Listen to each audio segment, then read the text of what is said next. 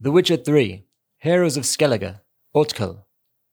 Legend states that when Otkell, son of Heimdall, was sailing to Hindisfjall, a terrible storm broke.